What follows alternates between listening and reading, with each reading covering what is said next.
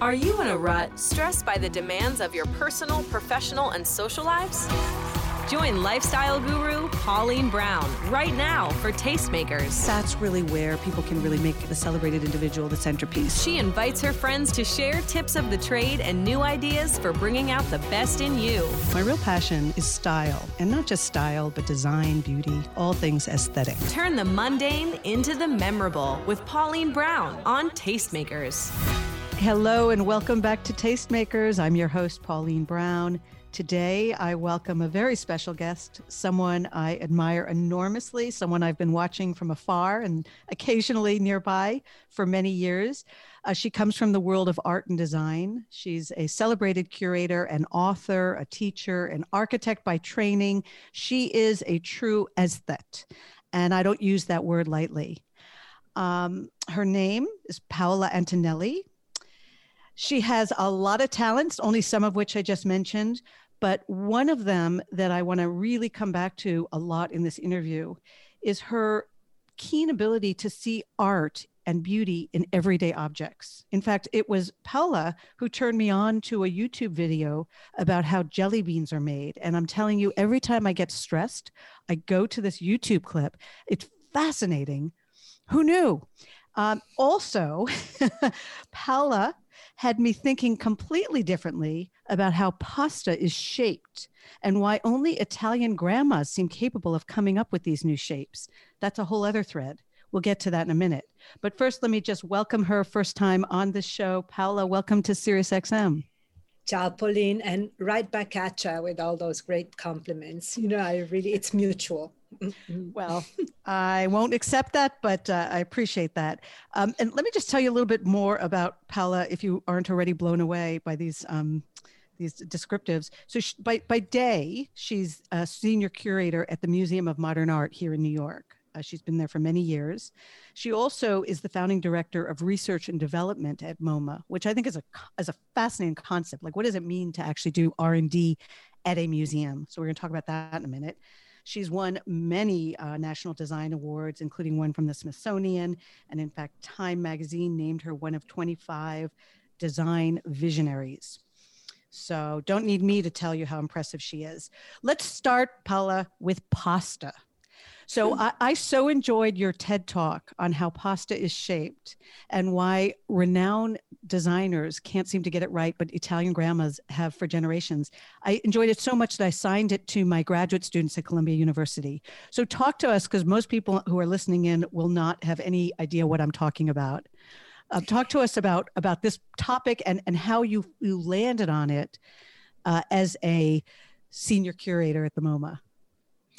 You know, for many, many years, my mission has been to make people understand that design is much more than cute chairs or like great posters or pretty products and sleek products, that it's really surrounding all of us everywhere at any moment of our lives.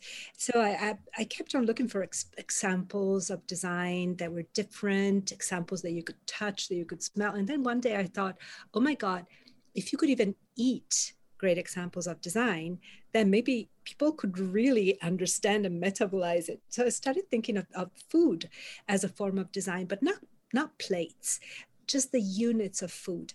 And there's no greater example of design, of like edible design than pasta. Because pasta shapes are meant to be tasted, meant to pick up the sauce, different types of sauce in a different way. They're meant for either butter or oil or tomatoes or chunks and meat. So they really change together with the whole idea of what the pasta will be. And I started researching it and I started writing about it. The first time I wrote about it must have been 28 years ago, like really, really a long time. For ID magazine, it was at that time, an article. And so I kept on also researching, and I found out that pasta, well, of course, there's the millennial fight between the Chinese and the Italians on who invented noodles, and nobody will ever solve it. That goes into obscurity and into mystery forever. But then there's the funny fact that Giorgetto Giugiaro, great car designer, tried to make a type of pasta, failed miserably. Why? Because those are the kind of designs that have to be perfected over centuries, right? That's why I say grandmothers or like cooks, or I mean anybody who knows how to eat and to make pasta for whole families knows also how to design it, right? It's objects that come from material culture that are what we call at MoMA humble masterpieces. So I want to talk about you as an Italian. In fact, you're in Italy right now, even though home for you is New York. I always say that the two countries that breed the best aesthetes, the most aesthetic people, are Italy and Japan. And some of it is the attention to detail, the deep history in design, in really great and original design. But some of it is this multisensorial, which you're getting at with the pasta. The idea that I think Americans take in beauty largely with their eyes and with their ears. We're a music culture, but I don't think we express it nearly as profoundly through culinary or through tactility as many of the Europeans. And I'm just wondering, coming to New York, what are some of your observations as an Italian who lives between these two worlds and is back in Italy right now? Am I wrong? I remember, no, you're not wrong at all. It's funny because I remember the first time I came to New York City was, well, first time was probably 87, 88, but the first time I came for work was 1989. And I remember how stunned I was because there are different strengths in different places. So yes, you're right. Milan, especially, the strength is design. So you go to the hair salon and you have, people in Us magazine, but then you have Domus and Abitare, and people talk about football, and they also talk about the latest release by Cartel, the new table. So it really is part of everybody's culture. So that's the strength of Milan. Then you come to New York, and the strength is contemporary art. And I remember I was staying with a friend in Soho, and she had a 3.5-year-old kid, and the kid would get mailings from the children's gallery, and he would want to take me to see some Julian Schnabel totems, like some like scary, dark sculptures that he liked so much. So that was normalcy in New York. So that's what I realized. And I didn't know anything about contemporary art because in Italy, they would teach you art history until Dada, and then doesn't exist. Nothing else. Yeah. So it was very stunning for me. And then I started observing in different parts of the world. You go to some parts of Latin America, and the strength is modernist architecture. Like you ask any kind of engineer or architect to make your house, and it's a modernist jewel. So it's funny. There are different strengths everywhere. And in Italy, there's a lot of tackiness. I mean, thank you for giving us such high marks, but there's a lot of tackiness. Nonetheless, I agree with you that even in the tackiest situations, people are able to appreciate a few things with joy, and those things will be sublime. Maybe it's a wine, maybe it's a dish, maybe it's a piece of lace. It doesn't matter. There's always something sublime, and people appreciate it. Well, certainly you appreciate in the everyday things, the sublime. We've talked about jellyfish. We've talked about jelly beans. Jellyfish too. Jellyfish are actually quite beautiful. Yes. We've talked about pasta. I want to actually talk about you a minute. Another exquisite thing to observe. So you started as an architect, and you end up as a curator in a museum, and just for people who are kind of bewildered about even the whole, organization behind these big noted museums, how did you end up there? Did you ever actually think you'd be making buildings as opposed to making exhibits? Making buildings? No. I worked for 6 months as an architect and realized early on that it really was not for me. I was not cut for it. I just could never make it. It's a tough profession. So I just skedaddled immediately. And the good thing in Italy is that instead of having schools for curators, schools for journalists, schools for practitioners, you learn something and then you find different platforms. So I had learned architecture, and I started working when I found out I couldn't be an architect. I started working as a journalist of architecture and design, as a freelance curator, but I had never thought of becoming a curator. I had never thought of working at MoMA or in any museums. It all happened. I always say that I was almost surfing, really paddling and it was tiring to paddle. It took a lot of energy, but then catching the wave, right? So I got my job at MoMA by answering an ad in a magazine. So Wow. yeah, I already knew the people at MoMA. I had interviewed them. I had written about their exhibitions, but they never thought of me as a curator. And I applied almost because it was there. I mean, I climbed Everest because it was there, right? And then when I got called and said that I had the job, I was stunned. I was like, oh my God, now what? Now I have to go move to New York and take the job. So it was really putting myself in a situation where there was no return.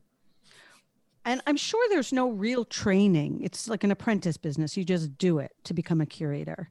It's not like you could really go to school to learn how to curate. You learn how to curate in life, right? Well, there are curatorial courses and they're really good, like at Bard, just north of New York. There's an excellent one. And right now there's more and more, but they're mostly for people that curate art. Mm-hmm. There's no that I know, there's no curatorial courses for, maybe for design, one at Kingston University in London, but very few. I personally believe that it's better if you study something and then apprentice the platform. Got it. Okay, I have time for one more question before we break. And this one is one that plagues me. What is the difference between art and design? How do you define each of them? Well, definitions really escape us all. It's impossible to define art. It's impossible to define design well, but I can tell you the difference between an artist and a designer. And even in that case, it's not based on mediums, it's not based on the product, but rather it's that an artist can choose whether to be responsible towards other human beings or not. And instead, a designer has to be by definition. Right. So to me, that's the only difference. It's a philosophical difference, and it all has to do with intentions. But you cannot tell an artist from a designer. Designers use videos, artists make chairs. It's really, somebody like Andrea Zittel, she's an artist that uses the methodologies and the process of design. And then you have instead designers that make videos and do sculptures. So you can't really tell them that way. It's how they declare themselves to be. Well, I like that. And therefore, I'm going to declare myself to be an admirer of both art and design. I do want to come back after the break and actually also have you define for us something that you may resist, which is what is modern art as opposed to traditional. And I have so many questions for you. I want to talk about what it's like a day in the life of a curator. I want to talk about trends, and I want to talk about what art and the art world is going to look like in the post-pandemic time. So stay with us. I'm with the amazing curator from the MoMA, Paola Antonelli. You're listening to SiriusXM Tastemakers. Stay with us. We now return to Tastemakers with Pauline Brown on Sirius XM Stars. Hello and welcome back to Tastemakers. This is Pauline Brown. I'm here this hour with Paola Antonelli. She's a senior curator at the MoMA. We are talking about modern design. We're talking about design as it appears in the museum, but we're also talking about design in life and more broadly. But let's stay with this modern design because the MoMA is dedicated to modern art and design. What is modern design? Is there a time where we have kind of like a BC and an AD? Is there a before and an after?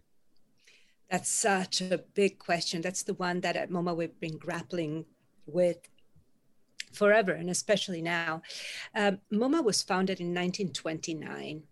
At that time, the avant-garde, the most forward-looking way to think of the world was the Bauhaus, the German school that tried to bring all the arts together to make the world a better place for humans. And there was a lot of certitude, right? A lot of clear ideas about progress that were very much based on a Eurocentric kind of view of the world. There was interest, curiosity for other expressions of life or of material culture, of art, but it was really very much this Eurocentric view. And lately, throughout the departments of MoMA, we've been thinking of what other moderns were. But to give you a definition of modern, which is very hard. I can tell you something, an apocryphal definition. It was passed on to me by Kirk Barnadoe, who used to be the chief curator of painting and sculpture at MoMA. Problem is that, unfortunately, Kirk passed away. This is somebody else's quote that he passed on to me, and I couldn't find it anymore, but it's beautiful. Modern is everything that does not hide the process of its making.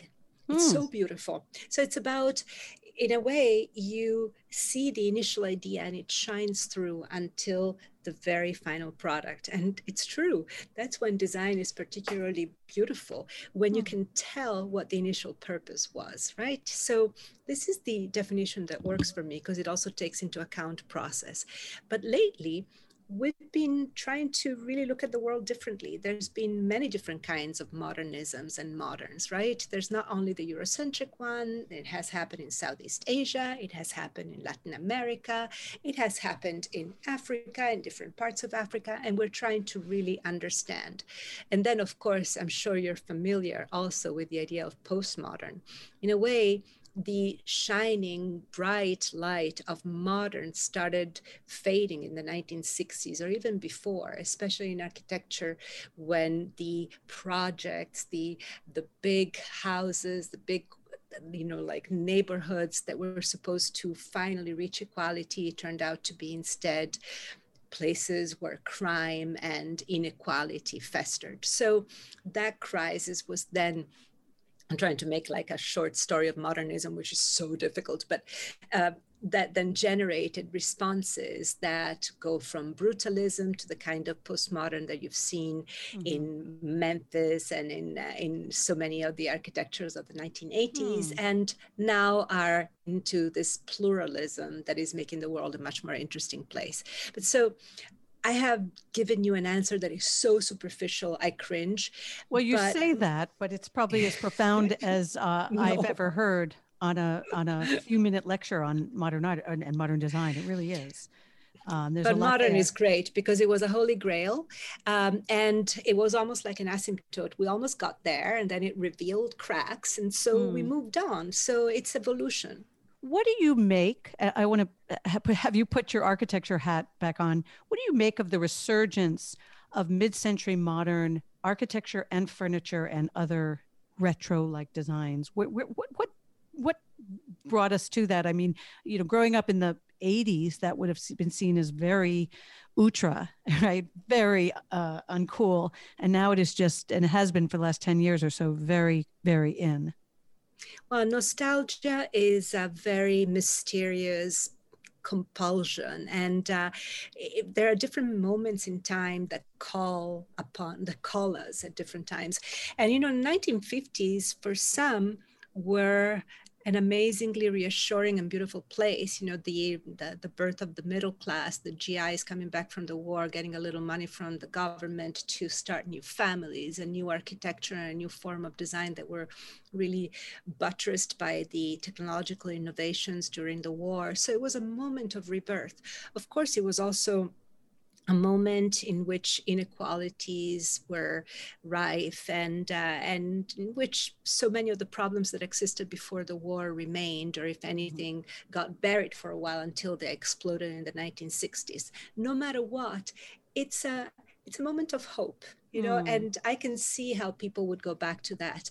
Also, there's something to be said about mid-century modern. It's gorgeous.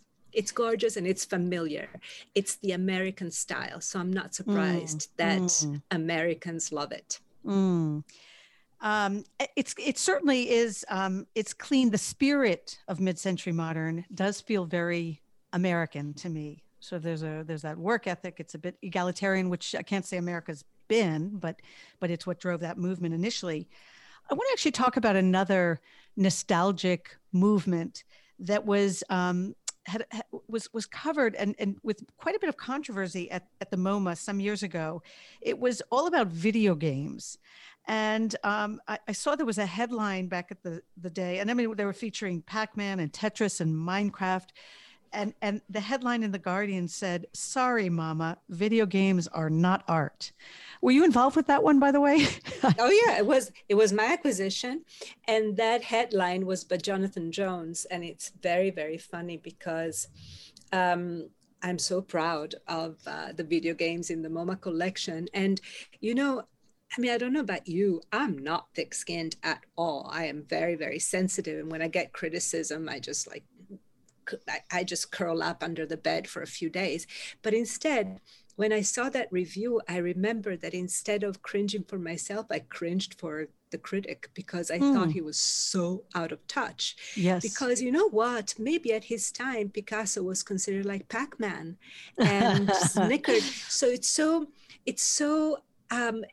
not reading the room, right? Right. So of course, you can have opinions, but thinking that Pac-Man should not be next to Picasso is crazy because there's 4 floors in between, and it's our job to move forward, you know, as museum curators. And if we are to consider and collect the art of our time, which is part of MoMA's mandate, what's more of our time than video games? You know, right now they are becoming the platform that will host life, work, play, relationships in the future. It's a gigantic business, but not only that, it's also a gigantic part of life. So, hey, it's our job to. So I grew up playing Pac-Man, and I love the shape of it. It was something a little horrific about being chased by some gobbling, whatever that ghost was. I guess it was a ghost.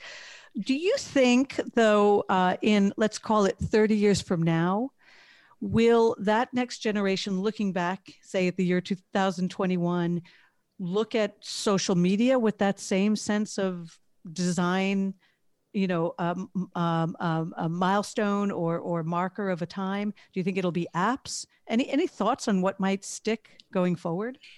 You know, it's not whole categories that stick as memorable, but rather individual video games. So there are so many video games, but you don't remember them all. You know that video games are important as a dimension in our life. So I'm sure that social media will be remembered as an important dimension of our life, the same with apps. But then it's the individual apps or the individual video games or social media that might be memorable. Amongst the social media, from a design standpoint, they are definitely notable in the way they operate, but they don't care that much about design. They're more there to accommodate our design, right? And the same with apps. Video games are much more designed, and especially it's the behaviors that are designed. So they're more of my realm. I'm very, very much interested in all sorts of apps and all sorts of digital spaces, but I have to say that video games are ripe for the taking. Yes. Especially in the days of the, I'm also thinking of the arcades, where it wasn't just the game, but it was the space that you walked into that seemed so space age. And now you sort of look at a, you know, at one of these tables and these, you know, rooms with lots of lights and lots of fluorescent colors, and it just feels really dated, but it was so state of the art. Yeah, and it's funny that you bring that up, because on purpose at MoMA we decided not to show the cabinets and the arcade part, the arcade nostalgia. We want to really focus on the interaction and the behavior.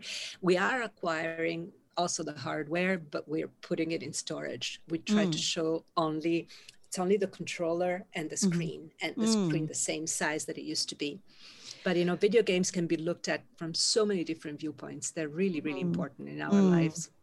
And I bet that particular exhibit resonated with men as much as women, you know, whereas some of the others, one I want to actually talk to you about, it was one that I absolutely loved, got also a lot of attention, one that you curated a few years ago called Items is Fashion Modern. So talk to me about the genesis of that. You decided, and it was a big decision for the MoMA, to do an entire exhibit on elements that represented modern fashion. It was not my decision. It was not my idea. It was not my decision. Let's give credit where credit is due. It was the MoMA directors. It was Glenn Lowry's. He came to me and said, fashion show, Paola. And I'm like, whoa, fashion. I'm not a fashion expert, but I'm a design expert. So of course, the boss tells you to do something and you think about it. So I said, okay, I thought, and I decided I can do a design show with fashion as the subject, right? So instead of doing a fashion show about either one designer or a particular moment in the history of fashion, I decided to look at items of fashion as if they were design objects. Therefore, taking into account the context, the materials, the way they were designed, what they meant in material culture. So approaching fashion from a different viewpoint. And together with a wonderful curatorial team, we came up with 111 items that had an important function or role to play in a New York-centric world in the past 115 years. You'll ask me why New York-centric? Well, because you have to kind of delineate the field. If you try to be everything for everyone, you're not going to get a good show. Why 111? Because we like numbers that can be divided by 3. And we started with 99 and then we needed more. But so amongst those were, think of New York, think of Queens, think of all the different aspects, from the sari to the Adidas superstar to the baseball hat to the even Le Smoking or Rudy Genreich. I mean, we and the little black dress. So New York is such a section of humanity and of the world that just looking at the world here gave us a pretty amazing list. So it was almost like an encyclopedia. It must have been hard, though. I'm sure for every one idea you included or one item you included, there were dozens that you didn't. And that is a really hard call. And I'm sure that companies and individuals were lobbying hard to be in that exhibit. No, well, yes and no. It's funny. I can tell you what was number 112 was the tube socks. Oh, which it was so funny. Yeah, that's a controversial exclusion. Listen, we could sit down and with like 2 glasses of wine and 2 hours, we could come up with 500 objects. So, but always when you curate a show, it is, at first you have this kind of clay mass, and then you start sculpting it and modeling it, and it becomes also the narration kind of decides what works and what doesn't. So no tube socks, but we had Spanx, you know, so it was really fascinating because there was a section about the silhouette. So you had the little black dress, and Spanx were there too. So you start crafting the narration and the selections, and then a few fights within the curatorial team, of course. There were, I'm sure. Tube socks. Oh my God, yes. Oh, I love it. Were they orange? The ones you would have included, would they have orange stripes on them? You know, I didn't even take them into account. I was the boss. I just, I'm my decision. So, you know, I'm thinking about the process that you go through. So I'm teaching my students, I have, as you know, because you've been a guest lecturer, business school students in a class on aesthetics. And one of the exercises is for them to all do a mood board. And it's a mood board that provides a vision for a company based on what is today and what they envision it evolving into.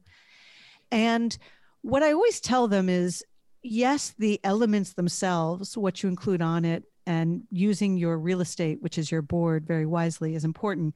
But it's also the juxtaposition. It makes a big difference, you know, because that's how you tell a story. How do you think about the narrative of an exhibition? Do you think of it in terms of the sequencing, in terms of the chronological sequencing, the visual impact? What are the steps you go through?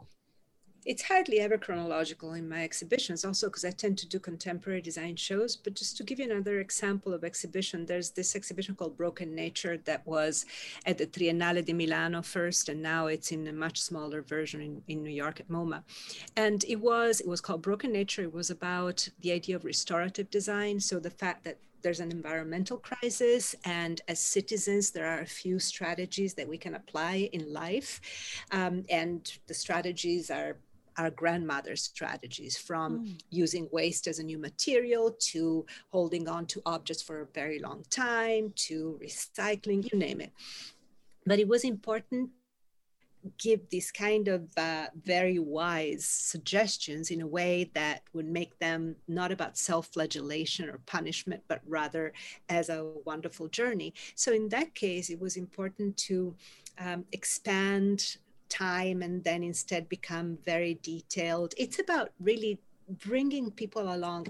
I remember one of the most beautiful lectures I ever attended was by Laurie Anderson, the artist and musician, not because of the content, which were excellent, but because of how she spoke. She was able to pick you up, then soothe you, then wake you up all of a sudden with a jolt. It's the same thing with an exhibition. And it's the same thing with a mood board.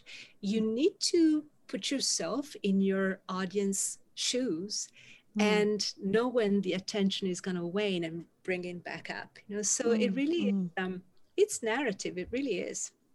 So I want to stay with this thread about environmentalism.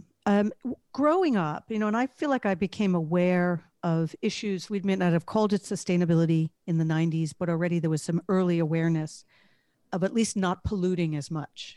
But it was always seen as somewhat antithetical to aesthetics. In other words, if a restaurant had health food or natural sort of food, then the food would never have been served as it would in a Michelin type of restaurant on fine china. It would have been very crunchy. If fashion was made with, natural fibers, then they would be in some drab beige, right? Because you wouldn't be using the dyes and you wouldn't have the cuts and you wouldn't have the stretch and the silhouettes and so forth. So it was always a trade-off. And I'm wondering if we're moving into an era, either because technology is making sustainability more attractive or because our eyes are adjusting to what really is beautiful in a pure form. What's your view on that? Any predictions going forward about how nature and design will work together? That's exactly what Broken Nature is about. It's about this idea of restorative design. You don't have to self-atone. You don't have to atone and punish yourself in order to be responsible.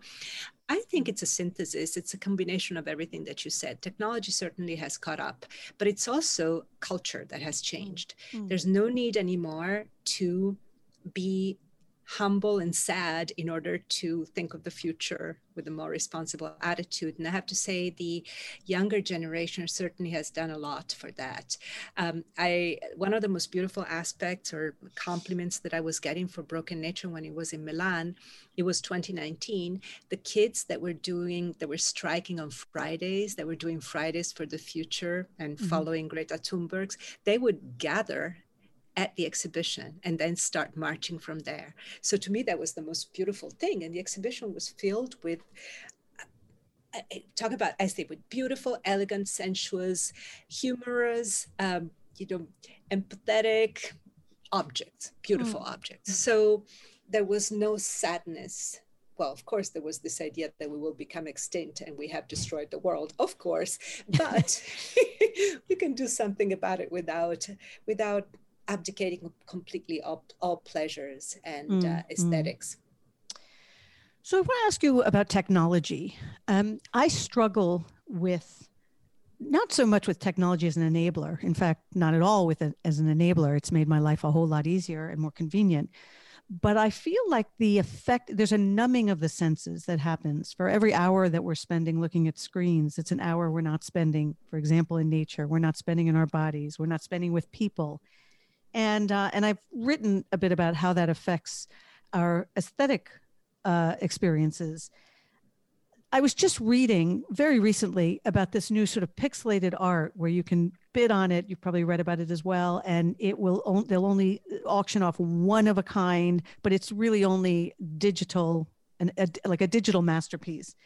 And I guess my question for you is our taste and appreciation and the quality of art being produced, is it in any way diluted because of the amount of time that this next generation is consumed by devices and other technologies? I don't know, to tell you the truth. I don't think so. I think that as usual, when there's a new technology, there's a moment of drunkenness. People overuse it and just spend too much time with it. And then you sober up and all of a sudden there are different critical ideas that set in. So people start having an idea of what's good and what's bad. So I think that it's just a moment like that. I think that video game platforms, their own sensuality. Okay, you might not be in nature, but you are in a universe, and then you go in nature afterwards. So I think that kids might spend too much time in video games at the beginning, but then they find a balance. I always trust human beings' own maturing and critical tools. I hope you're right. And I think you are as well. You better be right, actually. The pandemic. So clearly it's changed people, this last year has changed people's habits and routines dramatically. And I know for a period of time, your own museum was closed. It's been open, although having restrictions that it didn't know in the past. Talk to me about what your projections for the museum world, let's say come 2022. Do we go back to exactly where we were? Is the quality and the nature of art being produced during this very specific time period in any way altered? We change all the time as human beings, as museums, as citizens. So there's no going back, even though it might look that way sometimes from afar. So we will be forever changed by this pandemic, of course. And it's hard to know where we'll be in 2022. I don't remember which agency in New York City might be. The tourism board has foreseen that tourism will come back gradually, but certainly not yet in 2022. Well, you know what? We have focused so much on New Yorkers during these past months that will stay with us for quite a while. And New Yorkers are our peeps, right? So it's nice to have been able to focus on them. MoMA has reopened at the end of August, and before that we worked, and we still do.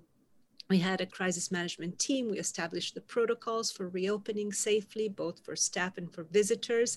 So we're evolving, right? It's a tough time for not only museums, but so many businesses that are based on tourism or on New Yorkers going out and enjoying life. So we're all aching together, and we will all roll up our sleeves and be reborn together. But it's hard to know where 2022 will see us. Certainly not at the levels that we were before in terms of income and in terms of visitation. And as a curator who's always looking for the next big idea and maybe next movement, is what you've observed in the last year shaping ideas that you might want to see in an exhibit form down the road? Yeah, I want to see them in the world more than in an exhibition. It's been an amazingly important year for design. I have a great friend, Alice Rawsthorne. She's a design critic. We're best friends, and we have worked in parallel lives forever. And we started something together last year in April, it's an Instagram live series called Design Emergency, where we started interviewing the people that were the design protagonists of the crisis, from the illustrator at the Center for Disease Control in Atlanta that did the illustration of the coronavirus that is used everywhere with the mean spiky red S proteins, to anesthesiologists that invented the split ventilators, to people that did the campaign of awareness of coronavirus in New Zealand. So we still do it every week. We go far and wide looking for designers. At first, the designers that responded during the pandemic, but now we're thinking of the reconstruction. So we're thinking of how we will live. We're thinking of how we will go to collective events together, if any. We're thinking of what comfort will be like. So design has really been energized by the emergency, by the crisis, and has shown its best colors. And I hope that this energy will stay, even though so many design companies have really gone under. I mean, from a business standpoint, it's been difficult, but from a creativity and agency and initiative standpoint, it's been amazing. So just before we break, for people who want to follow your Instagram live, it's design.emergency. Is that the hash? That's is correct. That the name? That is it.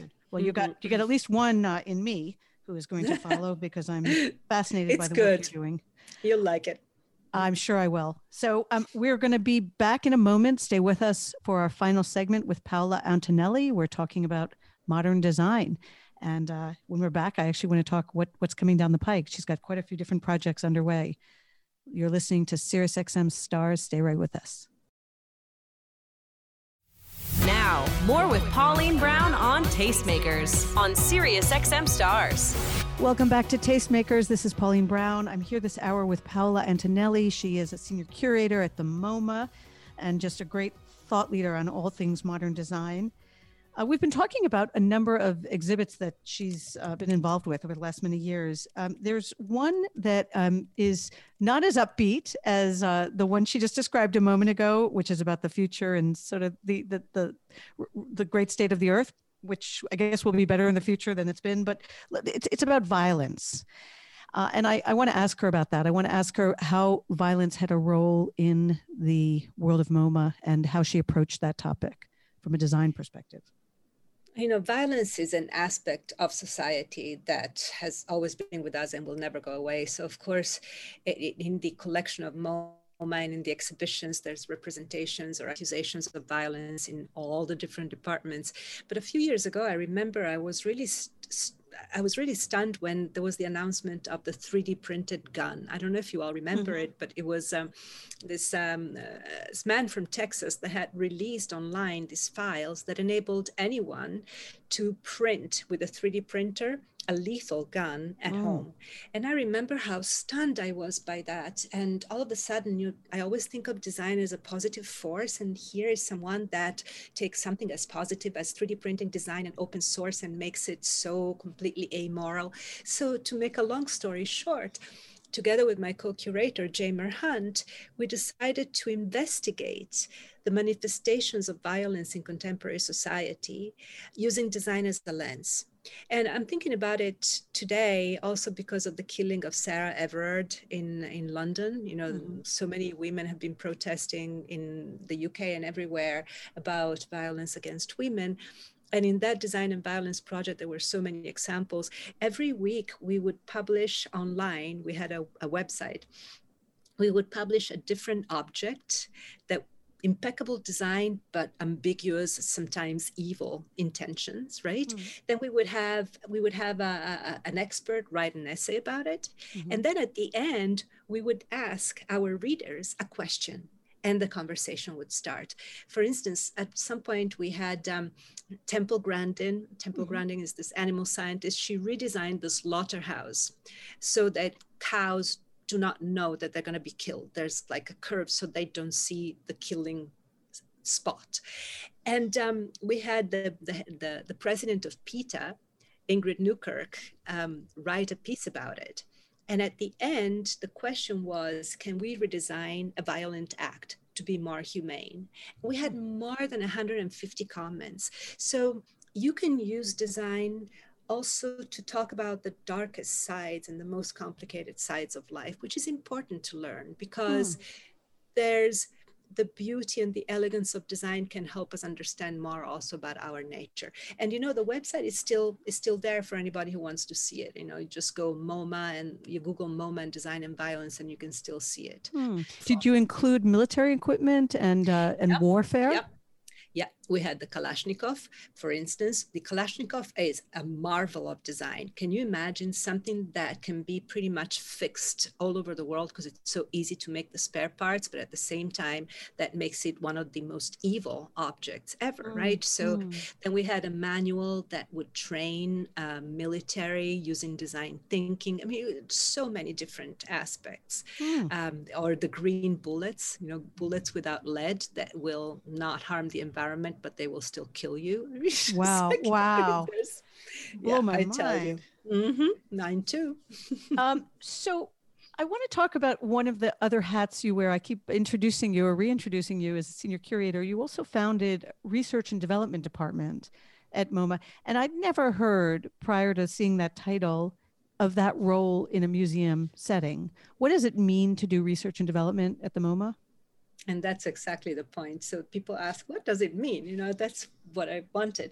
So it all started in 2008 during the financial crisis. I did 2 years of economics before switching to architecture. And so I've always had an understanding of the financial sector, but also I've always wondered why the financial sector is considered so important and so beneficial to the destinies of a society. 2008, I said, okay, look at this. Finally, the financial sector revealed its true soul.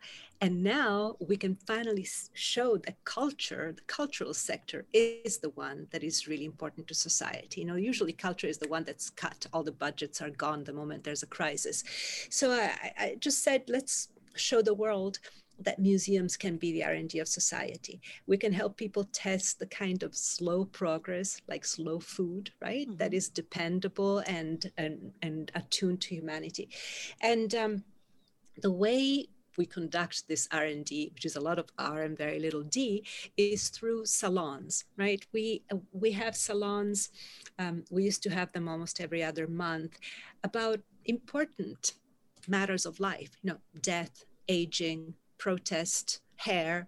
And every time we invite, there's always at least one artist, and then there's 3 other people, then there's like video contributions. And we send all of the people that want to come to the salon a reading list beforehand. And it's very funny because the salons are free, but because you show people that you've done a lot of work, people take it so seriously. And the salons were a big success almost all the time. Even those are online. You look for MoMA R&D and you find them. And I'm very proud of them. The last one that we did before the pandemics was about dogs. You can still watch it online. I am going to watch it online.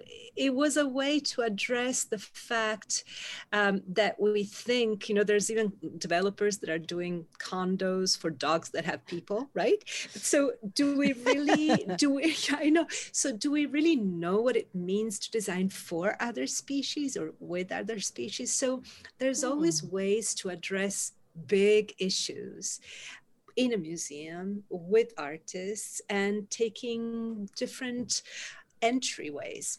And I get how that would be incredibly eye-opening and stimulating for the public and for other participants within the museum. How does the discussion, though, find its way back into whatever other activities are happening within the museum, or does it? Well, I don't think that there's a direct route. I mean, the question is excellent because how do you measure success, right? What is success for something like this?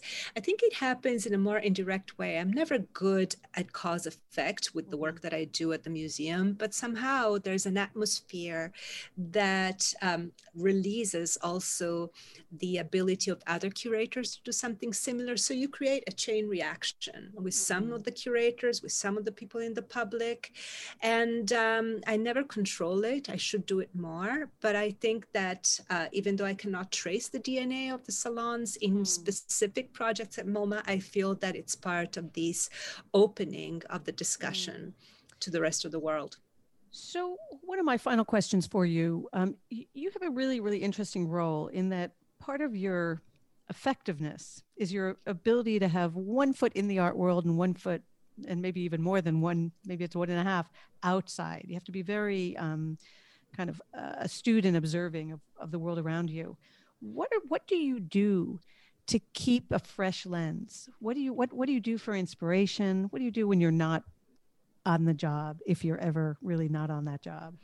Well, that's the point. I'm never really on the job, never really out of the job, in the sense that design truly surrounds us all the time. So I walk on the street and I notice a new trash can. So I noticed the trash can. Or the other day there was on Instagram, there was this video of one of the workers that paint stop on the walkways, and I was so mesmerized. I mean, I just observe all the time. That's the beauty. Design is really all encompassing 24/7, and it's always there. So how do I keep myself? I mean, I don't know how to turn myself off. That's the problem sometimes.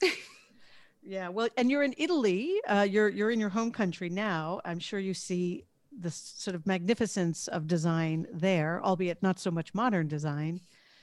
How does it feel to be back? I have to ask, in this very awful time. Well, I've been back. I'm here really for family reasons. So it's all very, very familiar. It always feels great. It feels, I have many homes. It's usually airplanes and airports are my happy places. These days, not really. It's not. I mean, some people think I'm crazy normally, but now it's not as much fun. No, although there aren't as many people, but that said, it's bringing up a lot of bad associations. Well, hopefully by the time you make your way back, it'll start to feel a little more fun. And I hope, speaking of coming back, that I can get you back on the air. You have so much to offer. There's a ton of books that you've written. I mean, humble masterpieces designed in the Elastic Mind. I'm sure that if people want to buy it, these are available on Amazon. Is that right?